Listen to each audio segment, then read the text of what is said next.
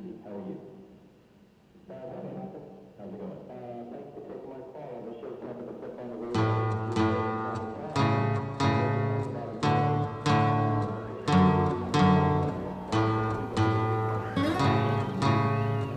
City on the edge.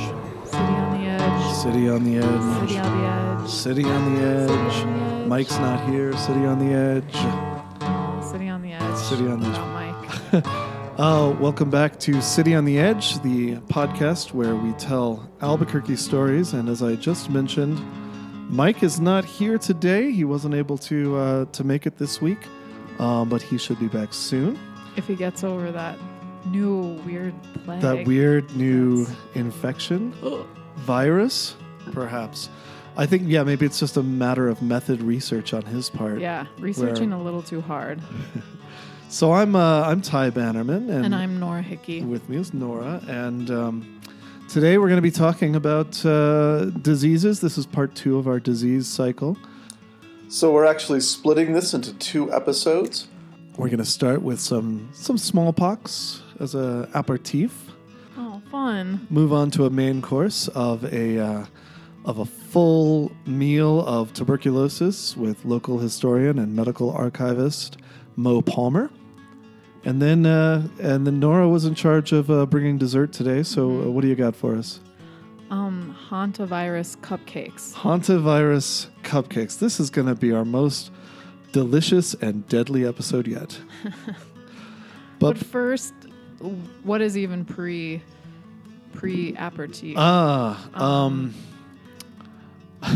The thing that happens to you on the street while you're waiting in line to get into the restaurant. Yeah.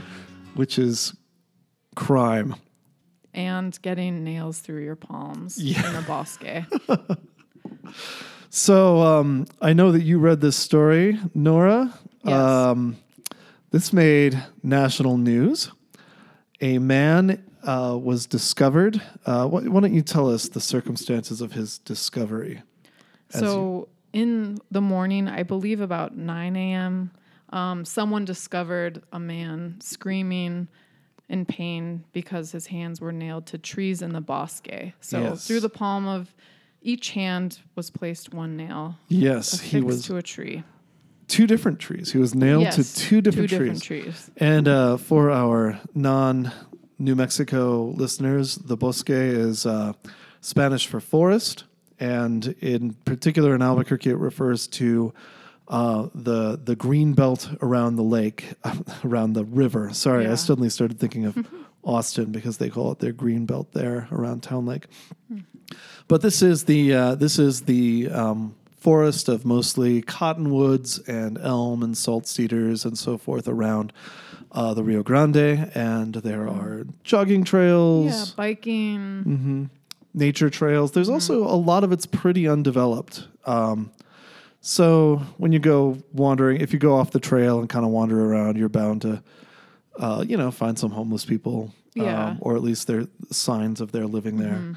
It's a great place to take your dog down to the river because they could just run around like crazy creatures. And you can see sometimes coyotes or porcupines. Ooh. Yeah. You ever seen a porcupine in the bosque? No. Neither have I, but I have it on good authority from a sign put up by the park services there that they are, in fact, hanging around the bosque.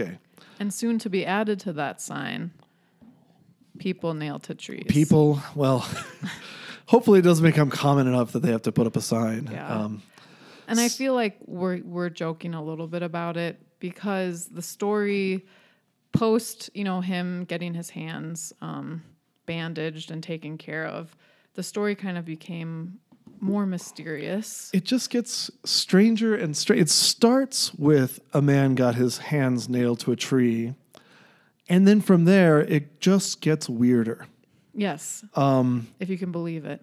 So part of it is that he initially was not cooperating with the investigation. His hands were not bleeding somehow. Oh, really? Yeah, this is something that they said was his hands were not bleeding, adding that there was one nail in each hand. Also, the nails went right through. If you look at your hand, if you kind of nail your hand to a tree without paying a lot of attention to your well-being, you would probably damage your bones and so forth, cause a lot of trauma. You could hit a vein too. Yeah. These nails went right through kind of the space between, what are those, tarsals or something? Something. Hand English bones. Major, yeah. Without really causing any broken bones, without like causing any major bleeding or anything. That's skill. Yeah, exactly. So immediately people were wondering, well, what is that all about? And the next development was a few days later, he went to the news, KRQE, and told them his story. And you want to describe what he had to say? Yeah. So he went to the news to tell his side because he was saying that nobody believes me. This is the reason why. And so his version of events were that he was walking on the Bosque about 8 a.m. and he was carrying a manila folder full of documents. Yeah. So right there, why would you carry a manila folder full of documents on the nature trail at 8 a.m. on a Saturday? It doesn't. Yeah. Okay. Right. It doesn't. Was he going to work by a nice shady spot on the river? Meeting his lawyer in the woods? Kind of a Better Call Saul sort of scenario? Maybe? Well, we're not really sure because we actually don't get a clear explanation of why he's carrying the documents. No. But the documents figure in because the two shady men, it was two men, right? Two shady men came out of the woods. And he said they must have been following him. They came out of the woods and they took him 50 yards away from the trail. And this is like a paved trail. This is like the bike trail. Right. They took him about 50 yards away, so not that far away. Told him they were going to make him disappear and then nailed his hands to the trees. But they never did anything with the documents. Or they buried them. Yeah, they took the documents. But they didn't take... And then buried them under a bush.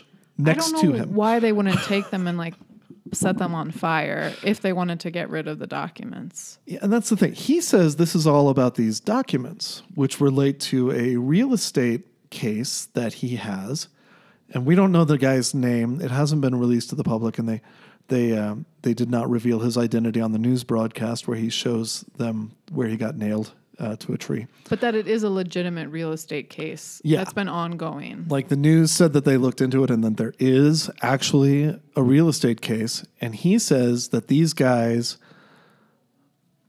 he says that they were sent by his nemesis? Enemy in the real estate case. That's where, to me, that's where it gets the fuzziest. Yeah. And that they wanted the papers and then they buried them. But close enough where he knew where they were buried. Well, that's the thing. While he's taking the news through the trees, and he shows them these are the nail holes in the tree, and they wanted these documents, and oh, look, right under this bush are the documents, the manila folder full of documents that the gunmen took from me after they told me that they were going to make me disappear and nailed me to a tree 100 feet away from a well-traveled jogging path. Oh my gosh. So either it happened or he wanted to somehow, sway the real estate case in his way. Yeah. Either these are the world's worst hired goons. Could be possible in Albuquerque. Yeah, I mean, there's if you go with the discount goon place, you might get these guys who are like, we're going to make you disappear, and by nailing you to this tree right next to the jogging trail, but not killing you or anything, so feel free to scream your head off, I guess. Bye. What would you say your suspicion is? Now that we're talking it out, I just feel the whole finding the documents, I just feel like any person would think a way to destroy these documents, to hide these documents, isn't to bury them in a bush by the man. By the dude. That you nailed to a tree. Yeah. That's where, to me, the disconnect isn't. Because what's the best case scenario for your hired goons in this circumstance? The guy gets nailed to a tree, dies quietly for some reason, like despite all by himself. Right, right. Despite making no effort to kill him, quietly expires. And then nobody ever goes 100 feet off the jogging trail, finds the skeleton nailed to the trees, and looks under the bush right next to it. Right. Maybe. Or it's the worst frame up job in the world. Yeah. And I hope we get some more stories though, because it would be this nice. isn't over and I'm confused. It would be nice to know. Yeah. I mean, I wonder if that just, you can hear the guy's voice and everything. What do we know about him? He speaks Spanish. He speaks Spanish. He kind of goes in and out of Spanish. He's very concerned that the news doesn't believe him and that nobody else believes him. And he's convinced certainly that this is all part of this real estate thing, or he wants everyone else to believe that.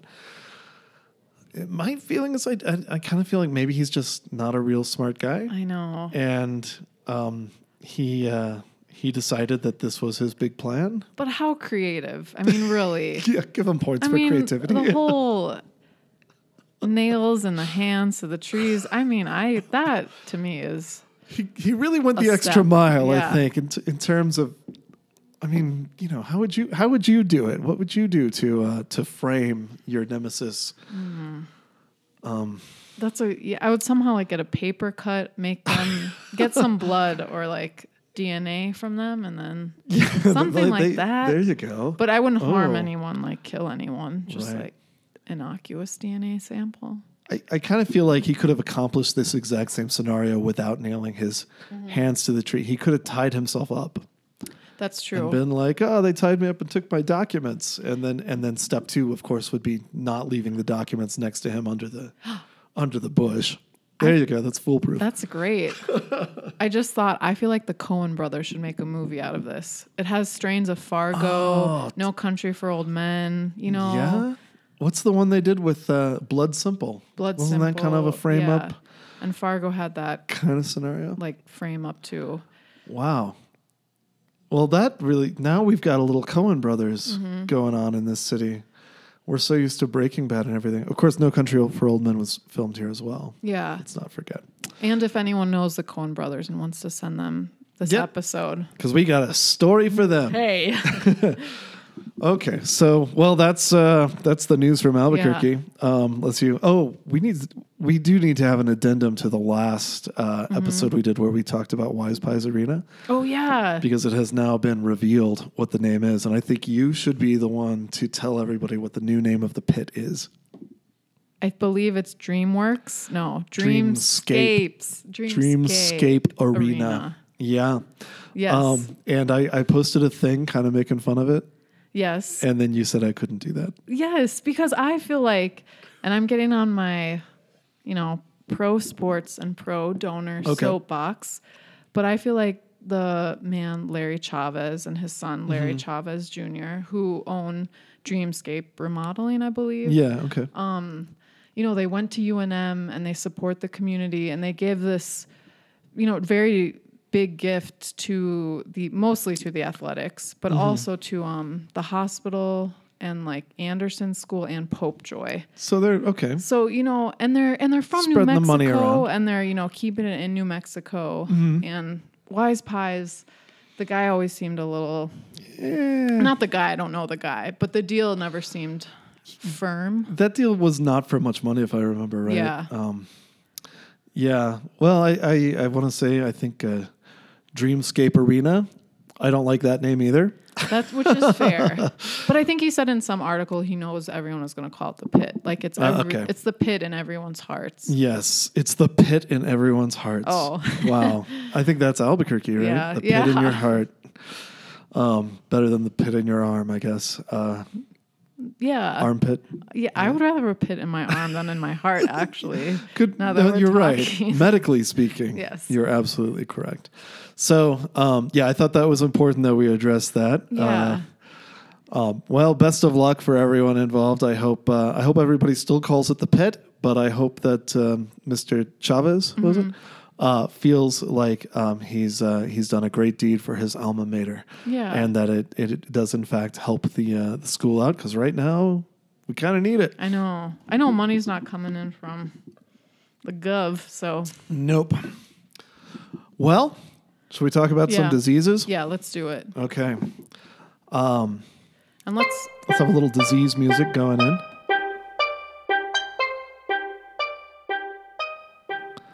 I'll add that later in post. Okay, so we're going to start with smallpox, which is the worst disease ever. Do you think so? Pretty much. And let me tell you why I think so. Mm-hmm. You go to smallpox on Wikipedia, and the first thing you see is sounds like a fun Saturday night. Horrific image of a young child with smallpox.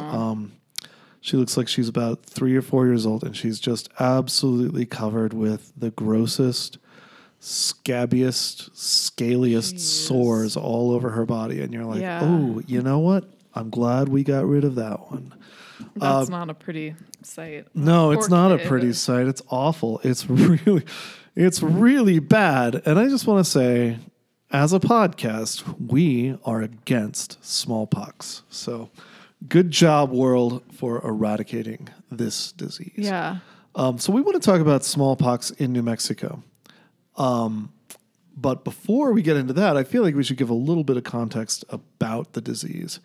Okay. This has been a plague on humanity for thousands and thousands and thousands and thousands of years. The best estimation is that it originated in Africa in a rodent population and crossed from species to species until it infected humans.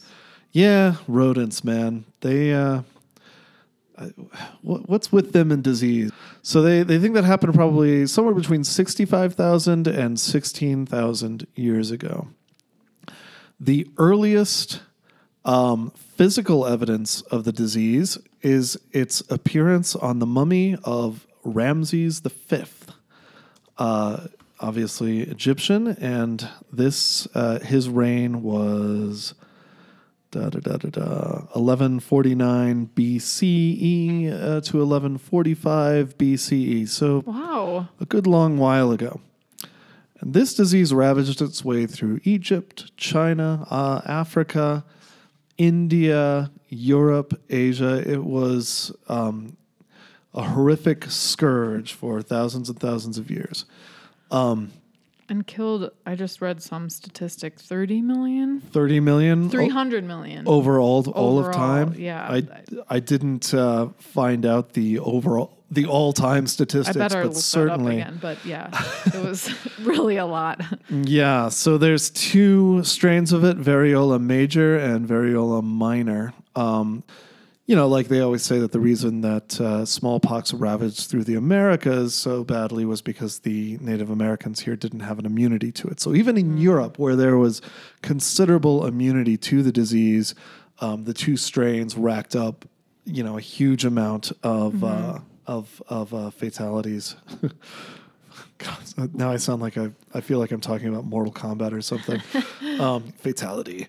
And then even if you manage to get through it without dying, you would have a much higher chance of having limb deformities due to arthritis brought on by a suppressed immune system. Really? Blindness. It was really huge. It was actually the number one cause of blindness in medieval Europe was survival from smallpox. Oh my gosh. And we all know the story of it coming to the Americas. It does not appear to have existed prior to the Spanish and Portuguese colonists coming to the Indies and then to the North American continent and South American continent proper. And once it hit, it really hit super bad. Right. It decimated Yeah. native populations, right? Absolutely. Aztec and Yeah, exactly. I mean, the conquest of the Americas by Europeans was not due entirely to the possession of firearms and horses and armor. It was also because everybody was dying of this smallpox that they also brought with them as a sort of accidental germ warfare that sometimes became a purposeful germ warfare. Although the idea that smallpox blankets were distributed purposefully to Native American populations, that only happened a couple of times that we know of for sure. Right. But it certainly accidental. Yeah, overall. It certainly did happen accidentally. So all over the world, it was causing great hardship. Interestingly enough, it also prompted the invention of vaccination as we know it. Wow.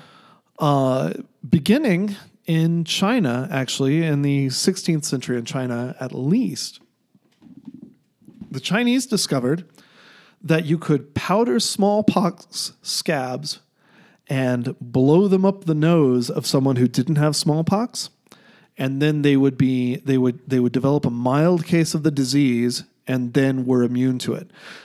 Still, sometimes people died. 2% of people who experienced this did die. Lower than I would expect. They said 0.5 to 2%. So I guess it varied. But the mortality rate at that time was 20 to 30% in China. So it was way more likely that you would die if you caught smallpox without being inoculated in this. They call it variolated when you're inoculated with smallpox itself. The Turkish kind of did a similar thing.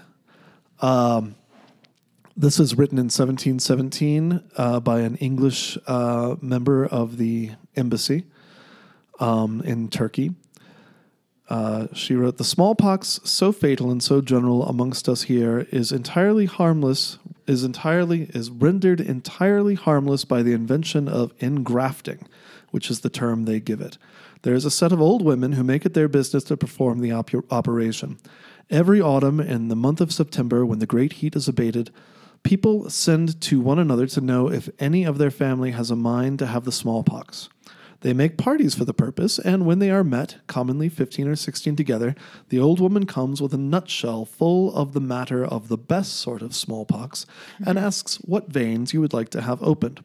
She immediately rips those open that you offer to her with a large needle, which gives you no more pain than a common scratch, and puts into the vein as much venom as can lie upon the head of her needle, and after binds up the little wound with a hollow bit of shell, and in this manner opens 4 or 5 veins.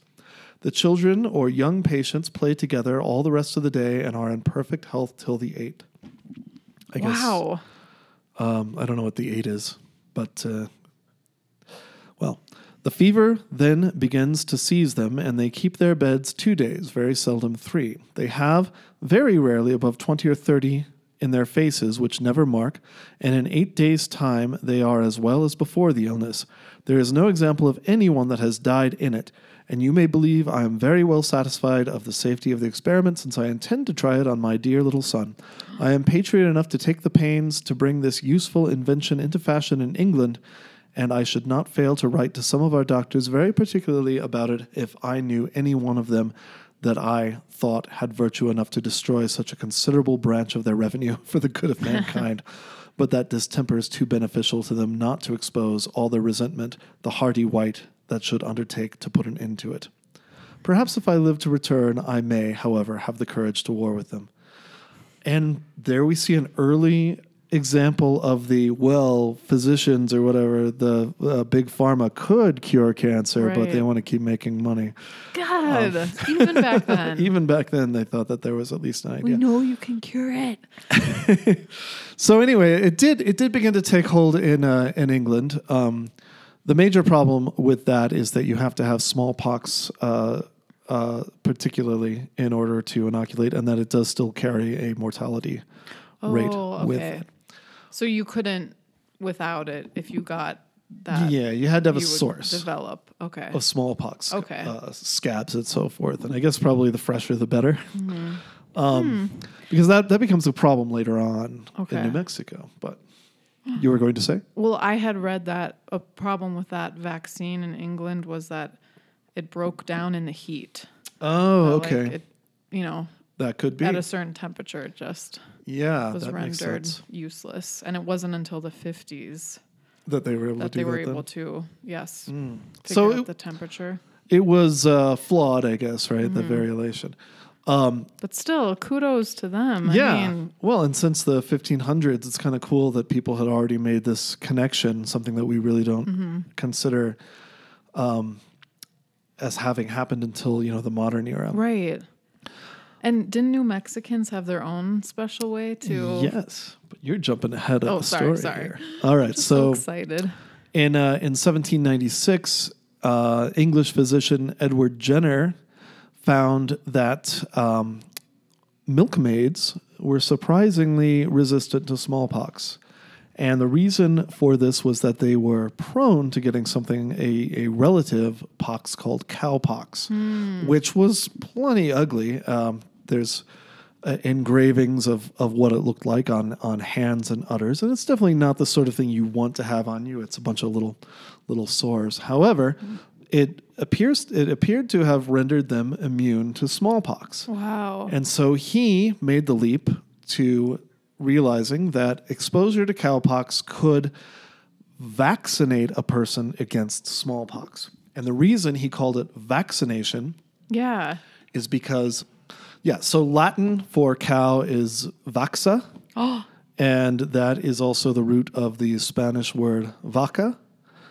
No way. Yeah, That's is pretty absolutely cool. So it was called a vaccination because the material came from cows. Oh my gosh. And the first Russian child who was vaccinated was actually named Vaksinov. Well, They named him Vaksinov after that. why did that name go out of fashion? Because he had autism. Oh, No. Sorry. oh do not perpetuate I that. had to make the joke somewhere. Meanwhile, in New Mexico, the Spaniards had, of course, conquered New Mexico by that point and had settlements all over, including Santa Fe and Albuquerque. And there were many outbreaks of smallpox at various times. Fray Angelico Chavez, one of the early writers about New Mexico, kept a pretty good list of all the times that people were dying of smallpox, and it is a long list. I mean, Wow. it's, basically 1699, 1719, 1728, and these are things of like 109 Indians in Jemez die, Acoma many die, Jeez. Zuni 200 Indians die of smallpox, et cetera, et cetera. And these are not, huge communities. These are significantly impacted by these deaths. So New Mexico was prone to it. The Spaniards, given their trouble with the hotbeds of smallpox that were in the Americas, in their colonies, were quick to leap on Edward Jenner's discovery of smallpox vaccination and realize that they could use it themselves to lessen the plagues that they were experiencing.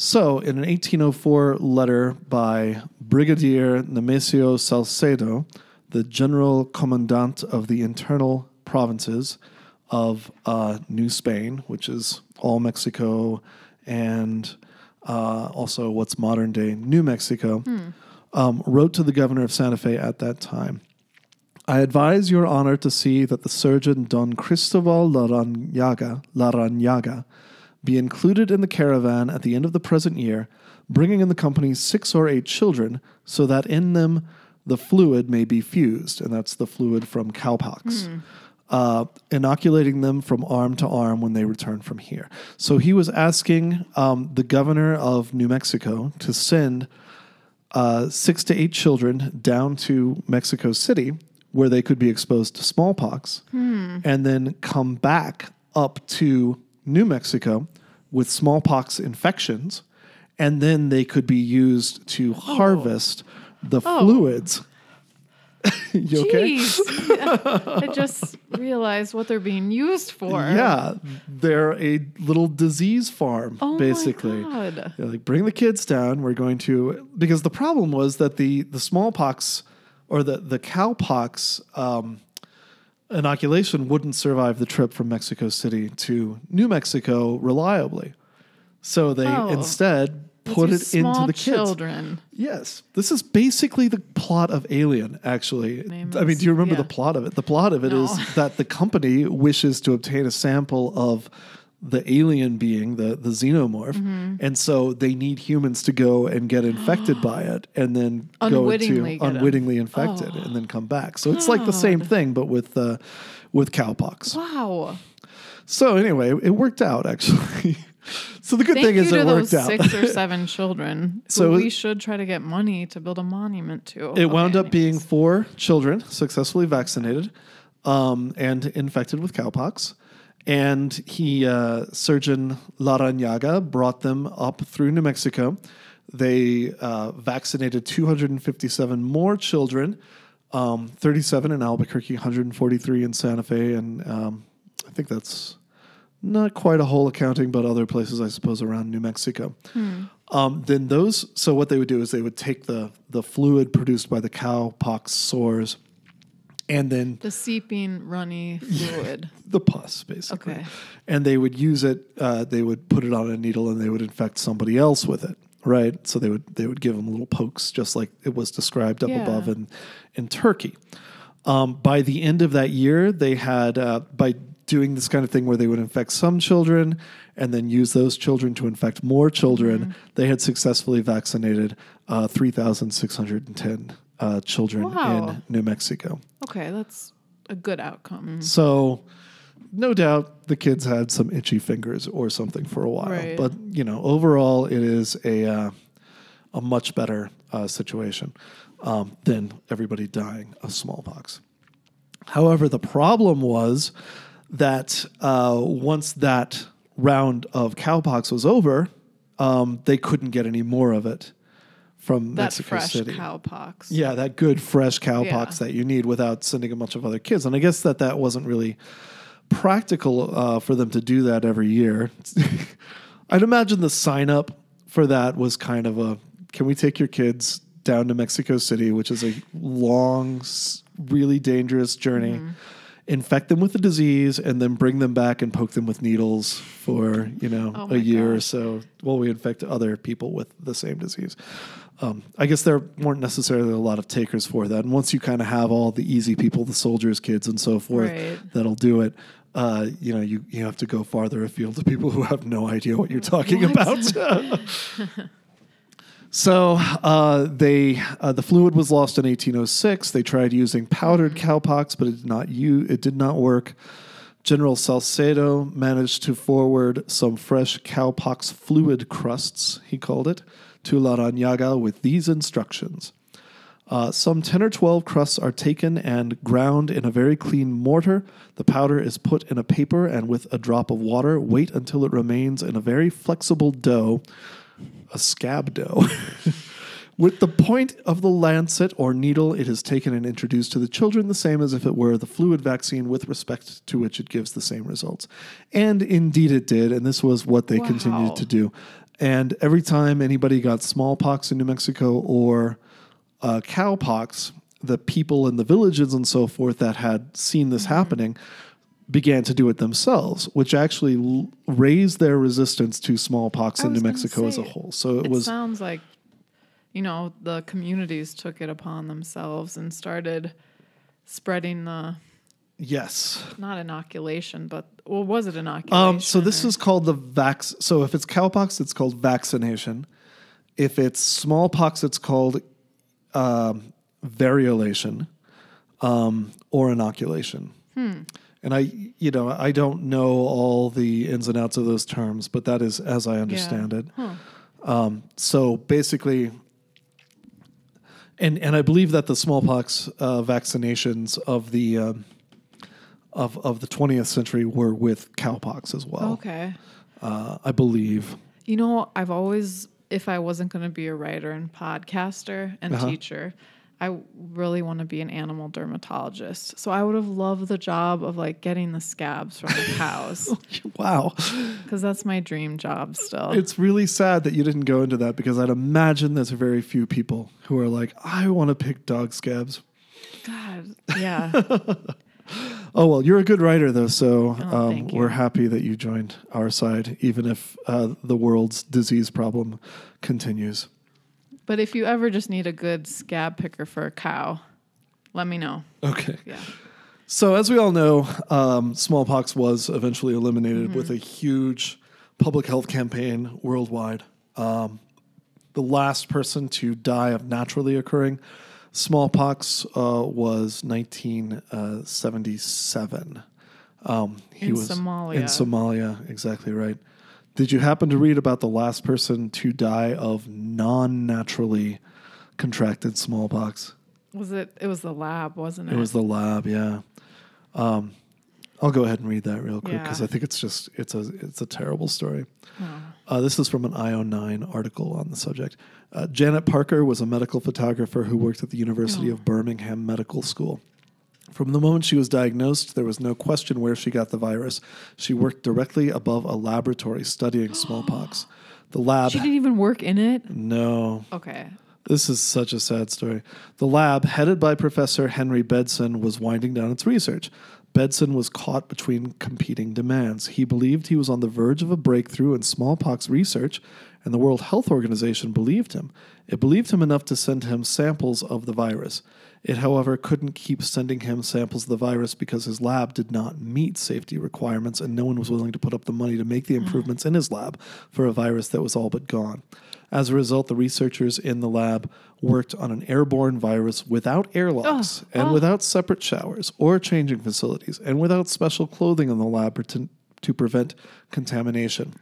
Because Bedson knew his time was running out, they also handled the virus in the main lab away from safety cabinets. Everyone who was working on it was up to date on their vaccinations. You're supposed to get a vaccination renewal every few years when you're actually working with it. Yeah. Janet Parker, the photographer, however, had not had one in 12 years. Oh, my God. She contracted it. At first, she thought she had a cold. Then pustules started appearing. She was treated, and her parents, whom she had contacted, were quarantined. And they knew it was smallpox at that point. Oh, my gosh. That's awful. Henry Bedson wound up cutting his throat with garden shears. Janet Parker's father died of a heart attack due to stress and worry. And then Janet herself eventually succumbed to smallpox. That's awful. Yeah, really awful. Wow. And one final New Mexico footnote. In 2004, a researcher in Santa Fe, her name was Suzanne Caro. Actually, she was a librarian. She was flipping through a book, which was an 1888 book on Civil War medicine. Oh, my gosh. When she found a small envelope tucked in between the pages. She took it up and she read the inscription on it, and it said, "Scabs from vaccination of W.B. Yarrington's children," in the corner. And she kind of like was, scabs, like what kind of scabs could those be? And so she did some research and decided, as she said, the only thing I could find connected with it was smallpox. Oh my God. Did she die? No, she didn't. Okay. She called the FBI, and this is 2004, so this is post 9/11. Everybody's all freaked out about germ warfare. And they sent people out. They collected the scabs, observed her, and so forth. They believed there was a small chance that the scabs could yield live virus, but they wound up not doing it. Oh, I can't believe that she found a freaking envelope with smallpox scabs. Can you imagine the sinking feeling of just like, oh man. I mean, this is like, my God. When you feel a little under the weather and you go check WebMD. Oh, don't ever do that. Yeah. You start feeling bad. Or when you're researching viruses, don't also check WebMD for any little issues. So that's my New Mexico story about smallpox. Amazing. And please stay gone. Yeah, please stay gone. If you flip through any Civil War books in any New Mexico libraries and you find envelopes, call the FBI immediately. I don't care what they say on them. Let's just assume. Just let them know that there's smallpox scabs. God, and it's gross. It's just a gross disease too. It's all scabs and fluids and. I mean, I don't know that there's any diseases that are like not gross, but some of them are certainly worse than others. The scabbiness. Next week, we'll have a special bonus episode where we discuss tuberculosis with historian, archivist, and author Mo Palmer, and also get into the origins of hantavirus. And now for a short one-act play. Hey, Ty, what are you doing with that crate and all that crap? I'm working on a new service for our listeners. It's called Crap Crate. Did you say crab cake? No, Crap Crate. It's a great new service where I put junk I find lying around my house into a crate and then send it to people for just $20 a month. What kind of junk? Well, that's the best part. It's just whatever I find that I want to get rid of, so nobody knows what it is until they open it up. And each month will have a different theme. So this month's will be things my dog's destroyed, and you might open up your crate to find some chewed up Legos, a shredded Kleenex, or even a set of Doctor Who Season 2 DVDs that my dog's destroyed. They destroyed DVDs? Yes, beyond all repair. This sounds like a terrible idea. But Nora, it'll give people a way to help support the show. We already have that. It's our Patreon account at www.patreon.com/cityontheedge.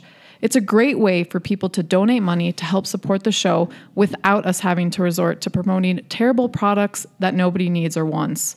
Plus, people who donate can actually pick up good products that they like City on the Edge t-shirts and even books about Albuquerque history, while supporting some plucky local podcasters. That's great. Except, what do I do with all this crap in my house? Throw it away. Fantastic. Something to sleep on. We should mention our new patrons. We've had quite a few new patrons coming on board in the last month or so. The most recent one is this is a perplexing name. I assume it was chosen for this very reason, but not because now I'm going to say it. The person who most recently donated to our Patreon account is called An Old Boar Gullet Proverb, only Sheev could go to Mandalore. Oh. So thank you. Thank you. What the hell does it mean? Do you have any ideas? I feel like it's a riddle. Mandalore, like we got. I know. Let's solve the riddle. Let's solve it. Let's come back with our ideas for the next one. Well, here's what I've got so far. Mandalore and Sheev are Star Wars things. Oh. So Mandalore is, I don't really know, but I know that Boba Fett, he wore Mandalorian armor, and that Sheev is the first name of Emperor Palpatine, who's the bad emperor in Star Wars. So that's what I got, and I guess maybe Sheev could go to Mandalore in the same way that only Nixon could go to China. But that is it. I got nothing else. I don't know what a boar gullet is. I know what a proverb is. But anyway, thank you for that. An old boar gullet proverb, only Sheev could go to Mandalore. We also have Ben Tucker, actually an old friend of mine. Joshua Hayland and Ryan Schiff have all just come on board, and they join. Let me load up the big list here. Thank you to everyone. Yes, absolutely. Thank you so much. So nice. It's so appreciated. Hugely helpful. Okay, it's loading it up now. Okay, we already mentioned Joshua Hayland and Old Boar Gullet. We've got April, Rachel Langer, Julie Bannerman, Amy Nevitt, Jim Robillard, Noah Patterson, Jesse Crawford, Ryan Schiff and Ben Tucker, Sierra Netz, Alexandra Samoyoa, Christopher Suski, Courtney Fitzgerald, Farrell M. Smith, Amy Gabe, Roland Pentilla, Isaac Clark, and Sandra Dodd. Thank you guys so much for Thank you. Absolutely, sincerely, you're a huge help to what we do. We'll podcast at you later. Bye.